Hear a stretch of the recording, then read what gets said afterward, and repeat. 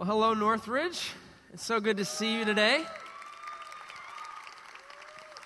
I want to say a special shout out to our friends joining us at Brighton Howell and Ann Arbor Saline, and those of you joining us at church online. We are really glad that you're here with us as well. Well, if you don't know a lot about me, my name is Josh Isenhardt. I've been working here at Northridge nearly 8 years, and for the first 5 years that I was here, I worked with middle school students. Now, you may be asking yourself, what in the world possesses someone to dedicate their life to these little squirrel monkeys?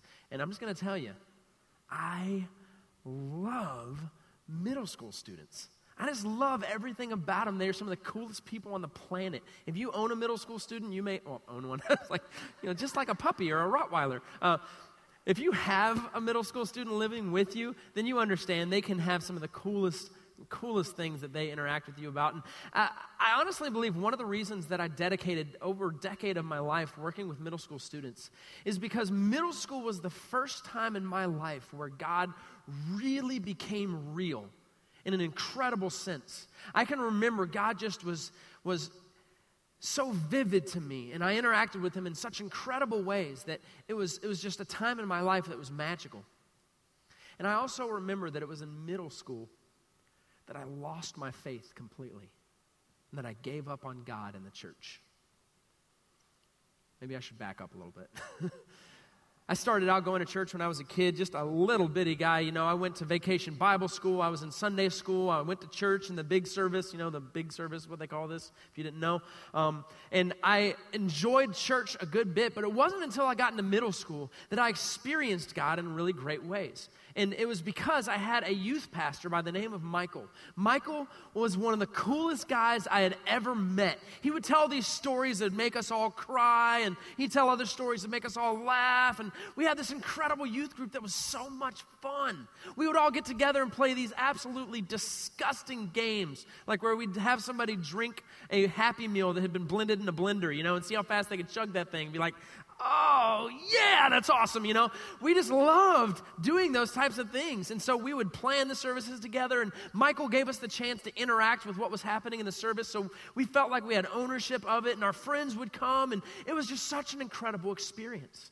I loved being a part of youth group. I loved being a part of Michael's life. I loved that he was pouring into my life. And honestly, it was just more fun to do the things that God was asking us to do, or at least that Michael was telling me God was asking me to do, than it was to do the things that I knew I shouldn't be doing.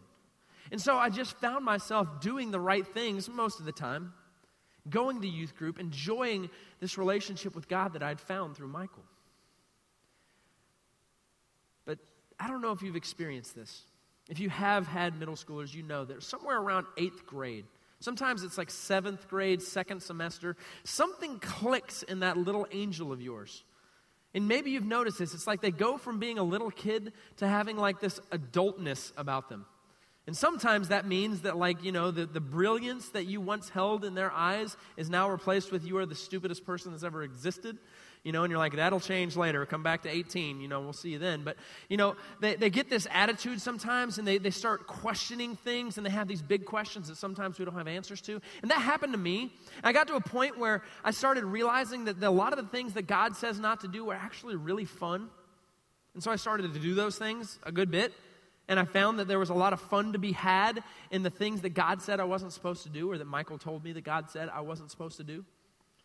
But I still went to youth group, and I was dabbling in both worlds, and it wasn't until I missed a couple weeks, and I came back to youth group, and Michael wasn't there.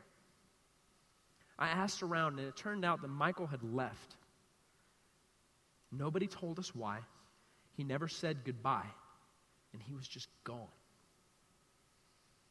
And that was the moment it changed for me, because I remember thinking to myself, what kind of God allows a little kid to get so caught up and consumed by somebody that he loves and just rips him away like that? What kind of church does that to people? What kind of organization is going to let that sort of thing happen? And so for me, that was a catalyst in which I walked away from God, and I spent 1.5 years as an atheist agnostic.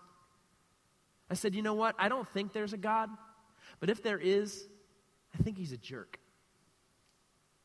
Maybe you're sitting here today and that's where you're at.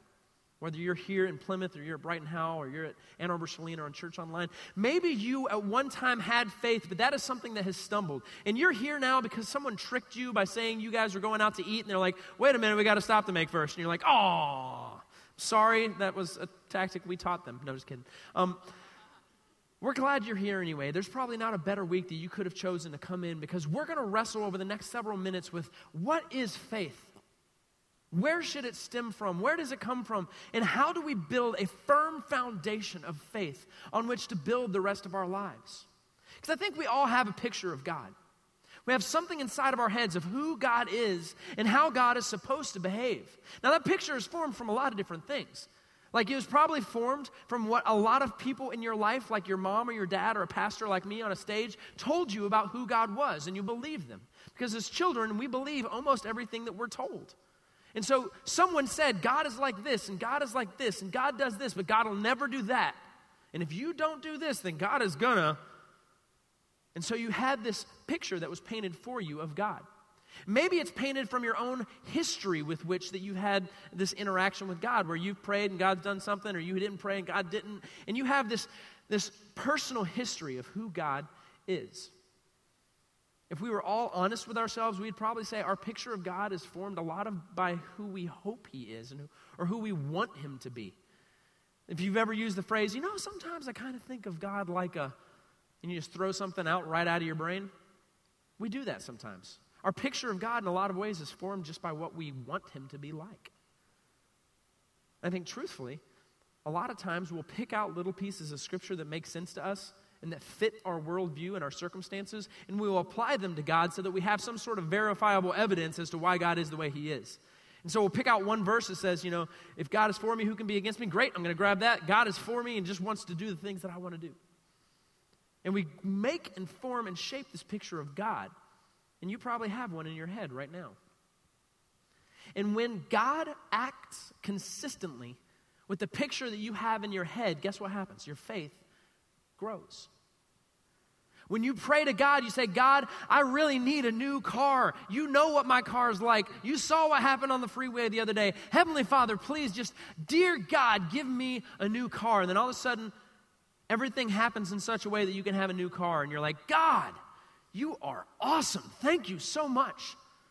God, I really need this new job. You know that guy that has the job I need doesn't do a good job. I would do a much better job, God, and I would even tell people about you and pass out tracts at work. Please, God, just give me the job. And then you get the job, and you're like, wow, God is so good. We do this. Maybe for you it's not that. Maybe it's that you've prayed something that was just so simple, like you're like, dear God, where in the heck are my keys? And then you look in the last place and you're like, oh man, they're there. Thank you, God, I know he's real. It's just like, it's that thing that's that confirmation because it matched your picture of God, that when you talk, God listens and he answers and does the things that you want him to do. I think some of us have this idea that when we enter a season of ease in our lives where it just seems like everything's coming your way and it's all going the right direction, and it's like you're not even praying for stuff and God's doing it. It's like he is anticipating your needs and he's like, here it comes up, gave it to you, and you're like, awesome, thank you, God. You're awesome, we're awesome together, great teamwork here, and you push forward because you're in a life of ease and things are just going really well for you. Or maybe, just maybe, you did something that you really shouldn't have done, and you know that the consequences are coming. This usually happens like in a bathroom when you've shut the door and locked yourself in, and you're like, oh God, please, I'm so sorry. I really didn't mean to do that, God. If just this one time you could bail me out, I promise I'll never do that again. I'll go to church, I'll start giving 15%. God, just please don't let me feel the consequences of this decision. And then you don't. You're like, oh God, you are so great, thank you. I promise I'll try not to do that again. And it's just your faith grows because you're experiencing consistency with the picture you have of God. Here's the problem. God doesn't always act consistently with the picture that we have in our heads. There are times that we pray and we say, God, I really need, or God, I just need you to do, or God, I'm going to say 3 prayers and go to church on Sunday so that you can, and then God doesn't. There are times when it seems like God is just so painfully silent that you start wondering if he's just absent. And you go, I prayed this, and I prayed it for 3 weeks or 3 months or 3 years or 3 decades. I've been praying, God, that you'll bring my child back around. He seems like he's farther than God than ever before. Sometimes it seems like God actually listens to your prayers and then just does the opposite. You ever have that happen? You're like, God, please, I just want to marry this girl. God, just please let me marry her. And then she marries your best friend. And you're like, seriously, God?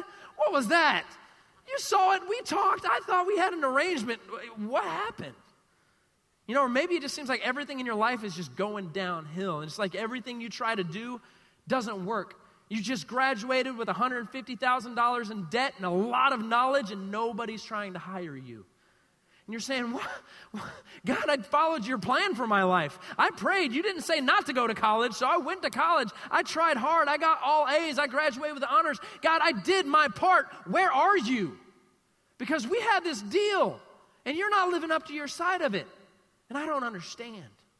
Things just get harder and harder, and it just doesn't seem to be going our way. Or maybe you did something so small, and you experienced a huge consequence as a part of it. And you look at it and you're like, God, I told a little white lie. This wasn't a big deal. This was something so small. And you allowed it to get blown so far out of proportion that my whole life has been wrecked. God, what's the deal? I know that you say you don't like sin, but seriously, this is just not fair. And so our picture of God shifts depending on our circumstances. What we end up doing if we're not careful is if our circumstances change, our picture of God changes with it. We find ourselves saying things like, well, you know what? Maybe God just can't be trusted. Because I leaned into him. I had faith in him. I depended on him, and he let me down. So God isn't trustworthy. Maybe God just doesn't care. Maybe he's sitting up there, and he's actually getting pleasure from watching me squirm, and he's just like, silly humans. Maybe he really is just like a mean God. Maybe he's just inattentive. Maybe God spun this whole thing on its axis and then walked away, and that explains so much of why there's hurricanes and typhoons and earthquakes in poor countries that just keep getting dumped on, and all this stuff that just isn't fair and isn't right and the justice isn't there. Maybe God's just inattentive. And we look at our circumstances, we look at our world, and then we say, that must mean God is this way. And our picture of God changes. Or maybe if you're like me, you just threw out that picture altogether. You say, you know what, God must not even really exist. Just like so many other childhood fairy tales, this one ended up in the toy box, and you shut the lid. See, the danger is if we don't have the right foundation for our faith, then as our circumstances change, so will our faith, and there will come a day where your faith will fail. Can I just tell you right now, that is a scary place to be. When at one point you had a relationship with a God that you felt loved you and was there for you, and that you had some sort of connection with, to reach a point in your life where you're like, either he's not trustworthy, he's not there, he doesn't care, or he doesn't exist. It does something to a person's soul. It does something to a person's heart and their mind. It does something that damages your walk. It damages who you are. We need our faith in God, and without it, we're lost. So what is it that we're supposed to build this faith in God on? That's what we want to spend the next several minutes looking at. We're going to look at a passage of Scripture that's in a book of the Bible called Hebrews. Now, Hebrews was written to a group of people that were, they were Hebrews. They were the Israel nation. It was written to people who had been Jewish and had converted to Christianity. It was like the fulfillment of their faith, the way that they saw it. And so he's speaking to people that have a history. And so what he's doing is he's writing this, is he's kind of putting the pieces together for the Hebrews and saying, this is some of the things you need to understand about some of the finer points of faith. And in chapter 11, he unpacks this idea of faith. And in the very first verse, we're going to start seeing where we went wrong. So if you have a Bible, you can turn with me. If not, you can go to the screens. You'll be able to see it. But it's Hebrews 11, verse 1. It says, now faith is being sure of what we hope for and certain of what we do not see. All right, so if we were going to parse this sentence out. You remember what this was like in high school or college if you took any of these English classes. We're going to diagram this thing, all right? So faith is, that's a really great place to start because that's the question we're asking. Faith is being sure and certain of something we want but don't see. Wouldn't you say that's a pretty accurate definition of faith? It's, I have a certainty, an assurance, a confidence in my heart about something that I don't see yet, but I have faith that it's coming. Well, on the surface, that sounds really great, but the problem with that verse taken by itself is that you can fill in that hope, that not here yet part with anything that you want. You can say, you know what? You know who God is to me? God is this, and he's this, and he's this, and he's this. I can just build my own God, and I am going to have faith that God is like this. And faith can be certainty and a surety of something that you hope for, but you don't see. It's like you pull out Photoshop and start designing your own God. I'll give you an example.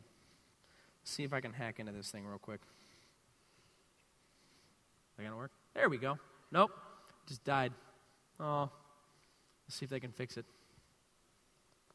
There we go. Okay. You know what? If we're going to start from scratch with a God, I think we can do better than this one. All right? I think for me, if I was going to build my own God, he would start out looking a little bit more like this. Right? I don't know if you're like me, but ever since I saw Bruce Almighty, I just can't picture God any other way. I mean, this guy's voice and the whole thing that he does, it's just like, if I'm going to build my own God from scratch, I'm starting with Morgan Freeman. That's just what I'm going to do, all right? But Morgan Freeman by himself is going to have a dulcet tone to his voice, but he's not really going to be able to help me out that much. If I'm building a God, I'm going to make sure that he is there for my needs when I need him, all right? My God is on call. All right? That means when I need him to enact something for my agenda, he's ready to go. He's listening. He's there. He's going, yep, I'm with you, Josh. Whatever you need, pal. You need that guy out of your way? Let me take care of that. You need that promotion? Let me get right on that for you. You need me to do that? Ding, I'm right there for you. It's like put in the right change and the celestial vending machine will pop out the things that I need. That is the God I can get behind, right? Because he is behind me. Something else that I think God ought to have is I think he should be a great physician. You know, I think he should be the type of God that cares about my stubbed toe and my ingrown fingernail. I think he's the type of God that when I'm in pain should jump and help me get out of pain because my physical body is the most important thing I have and I need him to jump on fixing that. So as long as I pray the right way and say the right things and go through the right motions, that should obligate God to do those things for me. You know, he needs to be there. He needs to put on the lab coat and he needs to get to work, you know, because that's something that I need if I'm going to build a God. Another thing that I would have God have for me if I was going to have my own God is the next thing would be, let's see if we can get this one up here. Yep. He would have a stack full of cash that he wants me to have. All right? My God owns the cattle on 1,000 hills, and I'm sure he wants to sell a few hundred of them to make my life easier.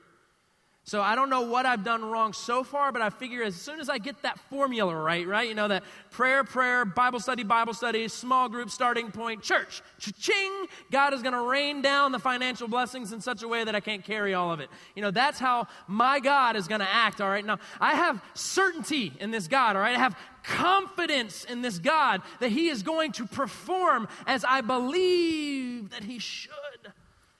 You know what else I think my God should have?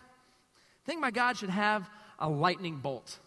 You know why? Because there's a lot of people I don't like, and I think God shouldn't like them either.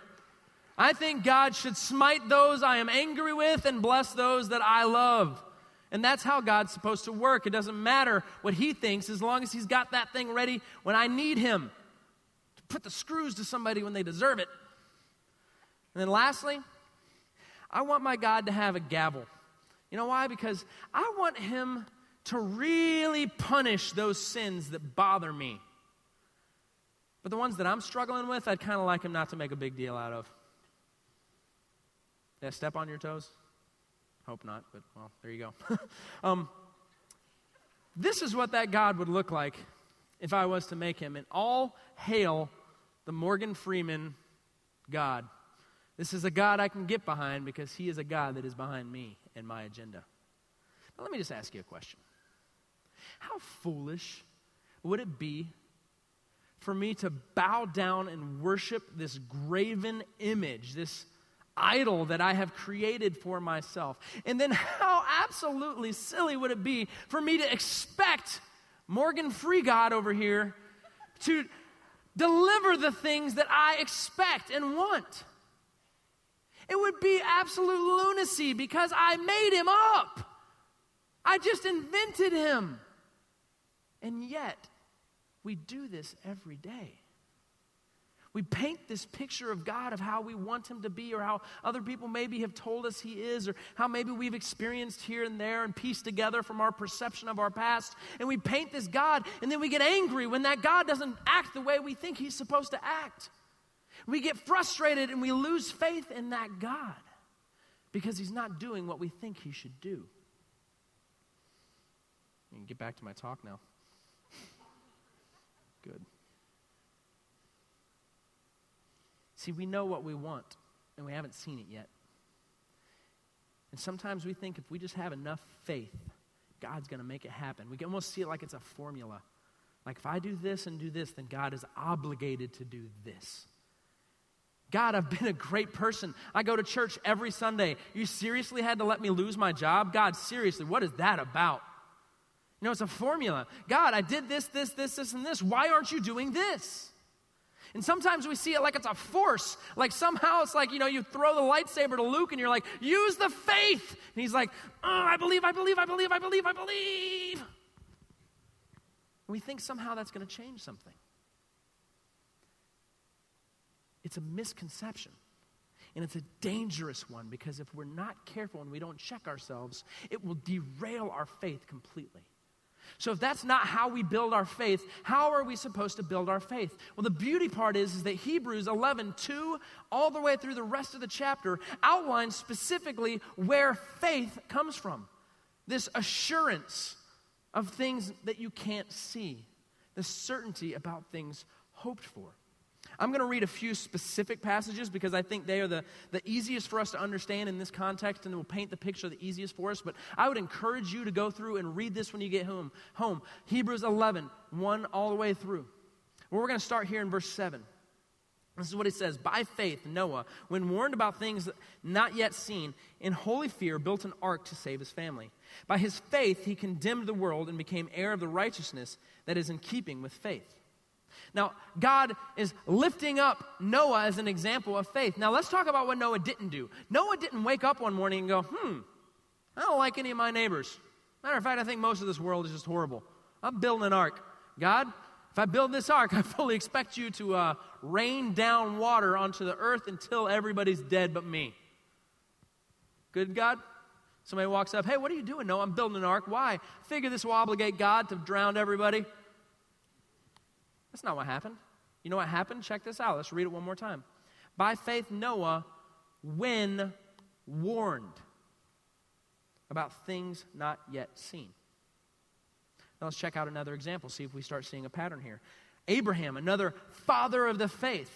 This is what it says. By faith, Abraham, when called to go to a place he would later receive as an inheritance, obeyed and went, even though he did not know where he was going. Abraham didn't wake up one day and say, I really don't like where I'm at. Hey, family, we're leaving. God's going to bless us because I'm out of here.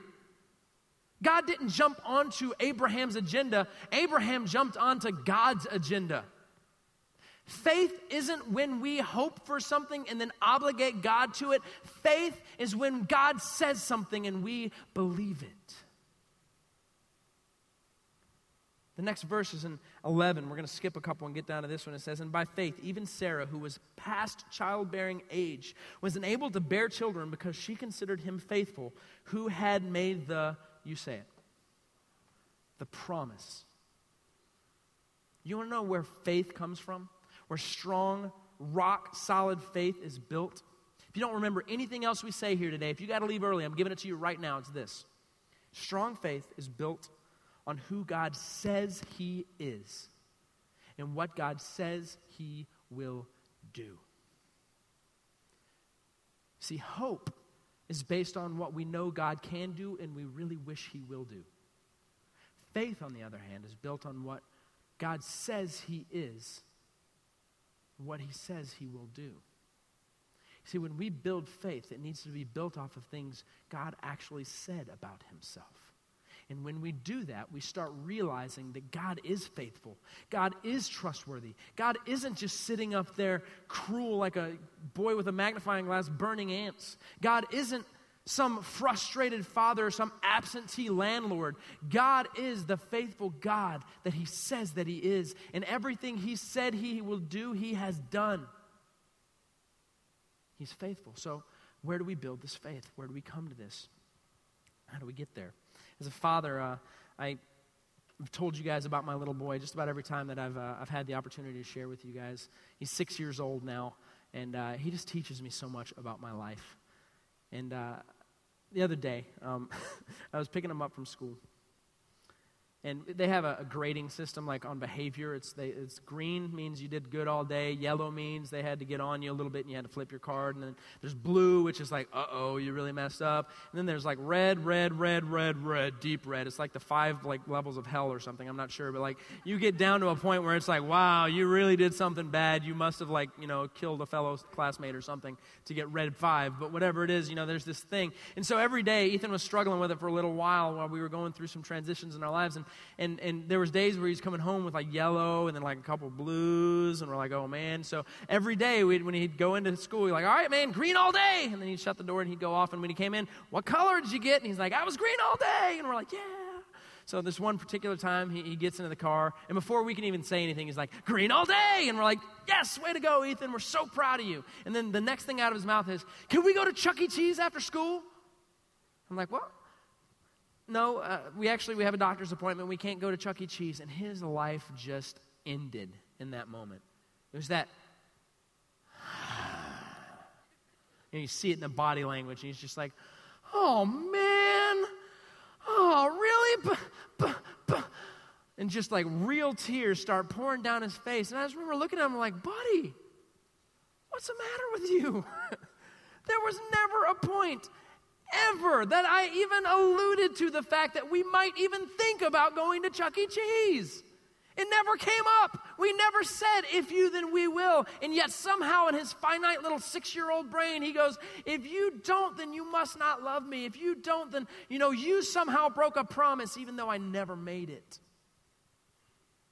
And so my goal as a father is to dash his little hopes. Let me finish. I never want my son to hold me to something I never said that I would do, because that's not good parenting. That's what I would do if I wanted to make him a spoiled little brat.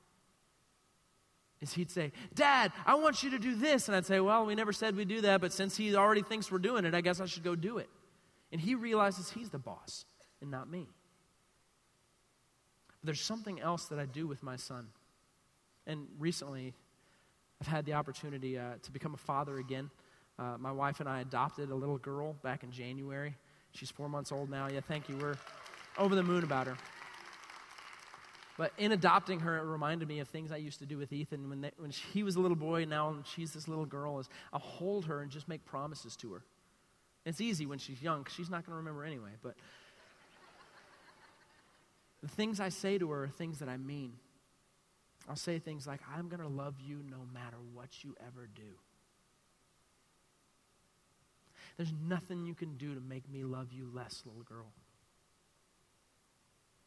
As long as it is within my power, I'm going to provide for your needs. You may not have everything you want, but to everything in my power, you're not going to go without food. You're not going to go without water, without shelter, without clothing. I promise you, if it's within my ability, I'm going to give those things to you. I tell her, I am going to be your daddy until the day that I die. Those are the promises that I make to my little girl and to my son. And you know what? I expect them to hold me to those. Because that's what builds faith in their dad. Is that when I say something, I do it. And when I say I'm a type of person, I am that person. That's what a good father does. And can I tell you today, that is what our Heavenly Father does. He does the things he says he'll do, and he is the person he says that he is. So the question we have to answer today is, what does God actually say about himself? And who does God actually say he is? Because when we unpack that, we begin to understand who this God is that we should worship. I think the best place that we can start if we're going to understand who God says he is and what God says he's going to do is first to work from the opposite side. So let's just go over a real quick list of things God never said, because I think that would help clear up a lot of misconceptions. First and foremost, there's nothing in the Bible that God ever said he's going to make you wealthy. Sorry, I didn't mean to mess up your day, but God never said, I have a bunch of riches waiting for you, and as long as you figure out the formula, I'm going to make sure you're wealthy here on earth. Now, I'm not saying there's anything wrong with wealth. I'm not saying that God doesn't necessarily want you to be wealthy. What I'm saying is God never promised you a life of luxury. He never promised you handfuls and stacks of cash. He never said that he was going to make sure that your life was easy. That would be another one we can just check right off the list. There is a verse in the Bible that talks about what happens when you trust God. It says, if you follow me in this world, you will have trouble. So bank on that one. That's a promise from God. Your life's going to be filled with trouble. Come to Jesus. Let's do this, It's there. It says it in the Bible. John 16, you can look it up. It also never says that God is only going to give us what we can handle. That one is just one of my favorites because you see it all over Facebook. People going, don't worry, God's never going to give you more than you can handle. It doesn't say that in the Bible anywhere. Nowhere does it say that. And those of us that are standing around going, man, this is really heavy, but God said he'd never give me more than I can handle. He's waiting for you to collapse so that he can pick it up. Because you can't handle it. You don't have the strength, but guess what? He does. And he may just be waiting for you to lean on him. He never said that he was going to only give you what you could handle. He also never said he was going to get on board with your agenda. If you got into this faith thing hoping that you might be able to get God on board with you, guess what? Sorry. That's not going to happen. God has an agenda. It's his agenda. And though we're not the focus of it individually, he gives us the opportunity to jump on board with it.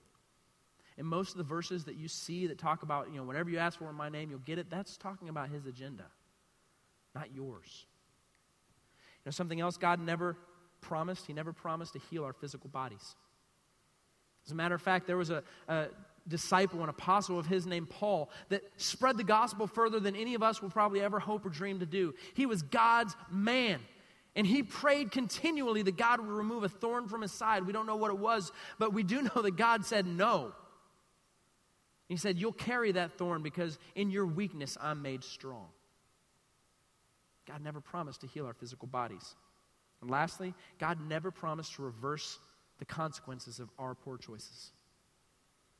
When we choose a path, either individually or collectively as a nation, God never said, I will spare you from your consequences of your poor choices.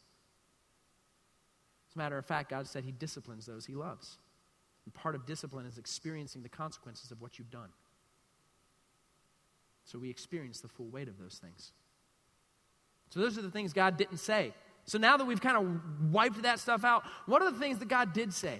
We can find a really cool list of them in Hebrews chapter 4. We're going to just kind of turn in there. There's a lot of promises of God, and I would encourage you to read those, not just out of context in a book somewhere, but to really read them within the context of the history and within the context of harmony amongst all Scripture. But to start getting a picture of who God is. Hebrews 4, chapter 15 says this, for we do not have a high priest who is unable to sympathize with our weakness, but we have one who has been tempted in every way, just as we were, yet was without sin. You see, we have this really cool thing in that we have a God who promises to understand where we're coming from. And that's not some empty promise like, oh, I get you, even though I've never been there. God came down in human form as Jesus Christ. And you know what Jesus experienced while he was here on earth? He experienced intense pain, the likes of which we can't fathom. He experienced betrayal from those he held closest to him. He experienced tremendous loss. He experienced abandonment and loneliness. He spent an entire night dreading what was coming the next morning, praying and shouting out to God in such a way that blood poured from his head like sweat, where he said, I don't want this to happen, God. And then it happened. Our Jesus understands where we're coming from, and there's nothing you're going to throw at him that he doesn't fully grasp. And God may not choose to deliver you from something, but you can bet and bank that he is going to deliver you through it. Something else that we can depend on from God is that he will always extend mercy and grace. Hebrews 4:16, let us then approach the throne of grace with confidence so that we may receive mercy and find grace to help us in our time of need. God says, you know what, I may not give you what you want, but what you want isn't what you need. What you need is to come to me and understand that I get you, and understand that whatever you go through, whether it's something that I made happen or something I allowed to happen, I know that it's happening. A sparrow doesn't fall out of the sky that I don't know about. I know what's happening in your life. And not only that, I'm going to heap on top of you so much mercy and so much grace that you collapse under the weight of my mercy and my grace. You will have all that you can handle and more if you come to me. All who are weary and heavy laden, I will give you rest. That is who our God is. And finally, you want to know what he promised us? He promised us that he will save everyone who puts their faith in him. John 1:12 says it so clearly, yet to all who have received him, to those who believe in his name, he gave the right to become children of God. Our Heavenly Father made a way that everybody can get in. Do you understand how inclusive Christianity is? It's the same standard for everybody. It's clearly explained, and everybody can get in. And it's free, for crying out loud. God gave it to us through Jesus Christ, his Son. And when we place our faith and our trust into who he really is and what he really says, then we have a rock-solid foundation on which to build the rest of our lives. Can I ask you a question today? Do you have that rock-solid foundation of faith? I think some of you in this room today, whether you're here in Plymouth or you're in Brighton Howell or you're in Ann Arbor Saline or you're watching at church online, you maybe have fallen away from faith and you're just here because this is your obligation as a husband or a wife or a kid, and you're just here because you have to be. And maybe God is stirring in your heart right now that it's time for you to reaffirm who God said he was in your heart. Or maybe you're here and you've never had faith before and you've never placed your faith and trust in Jesus. And God is just tugging at your heart to say, let me in. Whatever the case, you need to understand above all else, God is for us. And when we know him, truly understand who he really is, he is a faithful, trustworthy, loving God. And he is worthy of our praise. We wanted to create just a moment for you to reflect on this together before we close out our service. So our music team has prepared a song, and as this song is saying, I really would ask that you try and make these words your words, that you really try to allow them to impact who you are, and maybe even do some business with God. And then I'll come back up, and we'll finish up our time together.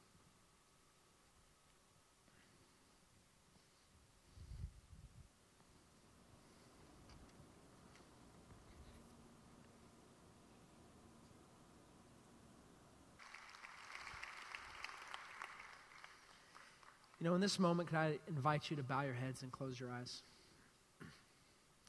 Some of you are in this room today, and it's time for you to recommit to God. Because you've allowed an idol to step in and take his place. An idol created from history, an idol created from what other people may have told you or misinformed you about. And it's time for you to rededicate yourself to faith in the God of heaven and earth, the God of the Bible. And it's time for you to connect to him. And I encourage you to do some business with him. And maybe you're in here today and you've never made the decision to place your faith or your trust into Jesus. And today it just has clicked and it's made sense to you. And you say, I finally get it. And you're ready to take that step of faith, cross over that line and invite him into your life. I would love to lead you through a prayer right now. You don't have to pray this out loud. As a matter of fact, you don't even have to use these words. There's an exchange between your heart and the heart of God. You can say something like, God, I don't get all of it, but I know your word says that I've sinned, and I know that I've sinned. I know I've messed up, God. And God, I'm asking you right now to do what you said you would do, to save me through your Son, Jesus. God, I'm inviting your Holy Spirit into my life to guide and to direct me, and I'm asking you to save me, God. Thank you. Amen.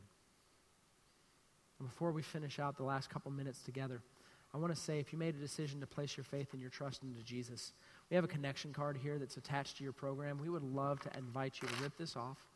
There's a box at the bottom that says, "Today I place my faith in Jesus for the first time." We would love for you to check that box and give it to any of our guest service people, put it in any of the boxes outside of any of our live environments. If you're joining us at church online, you can go to the What's Next tab that's like right around there, and click that, and they will be able to share with you the same information that we would share with anybody from one of our physical campuses.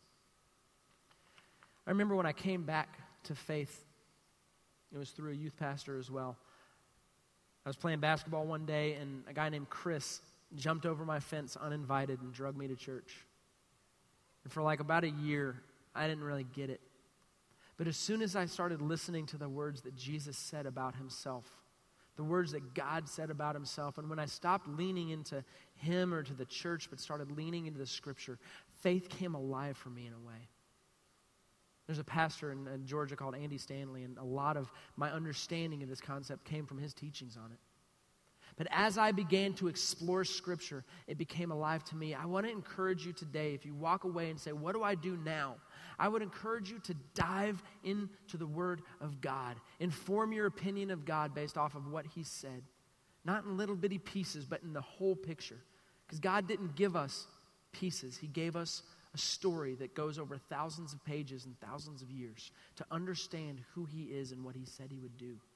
I would encourage you to get into groups of people where you can explore this stuff with others.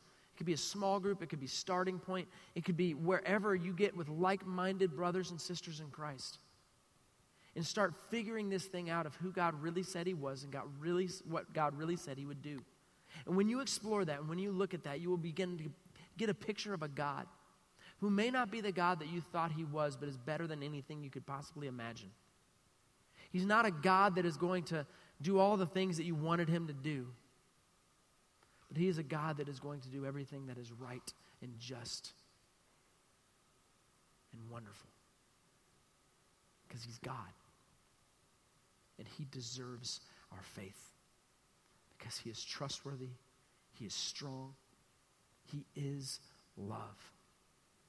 And as you explore this and as your faith grows, just imagine what might happen to the world you live in is that kind of rock-solid faith stands in spite of circumstances. How your friends and your neighbors and your classmates or the people that you go to the country club with or the people that you're in sports teams with, imagine how they might respond when they see a faith that stands firm when problems arise and when disappointments come. A faith that just doesn't seem to waver like waves of the sea or the wind that blows, but is rock solid on the firm foundation. When people ask you, you're going to be able to say, because Jesus said it, I believe it, and that settles it.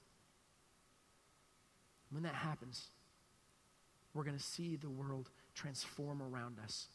And I look forward for that. I hope you have an amazing weekend.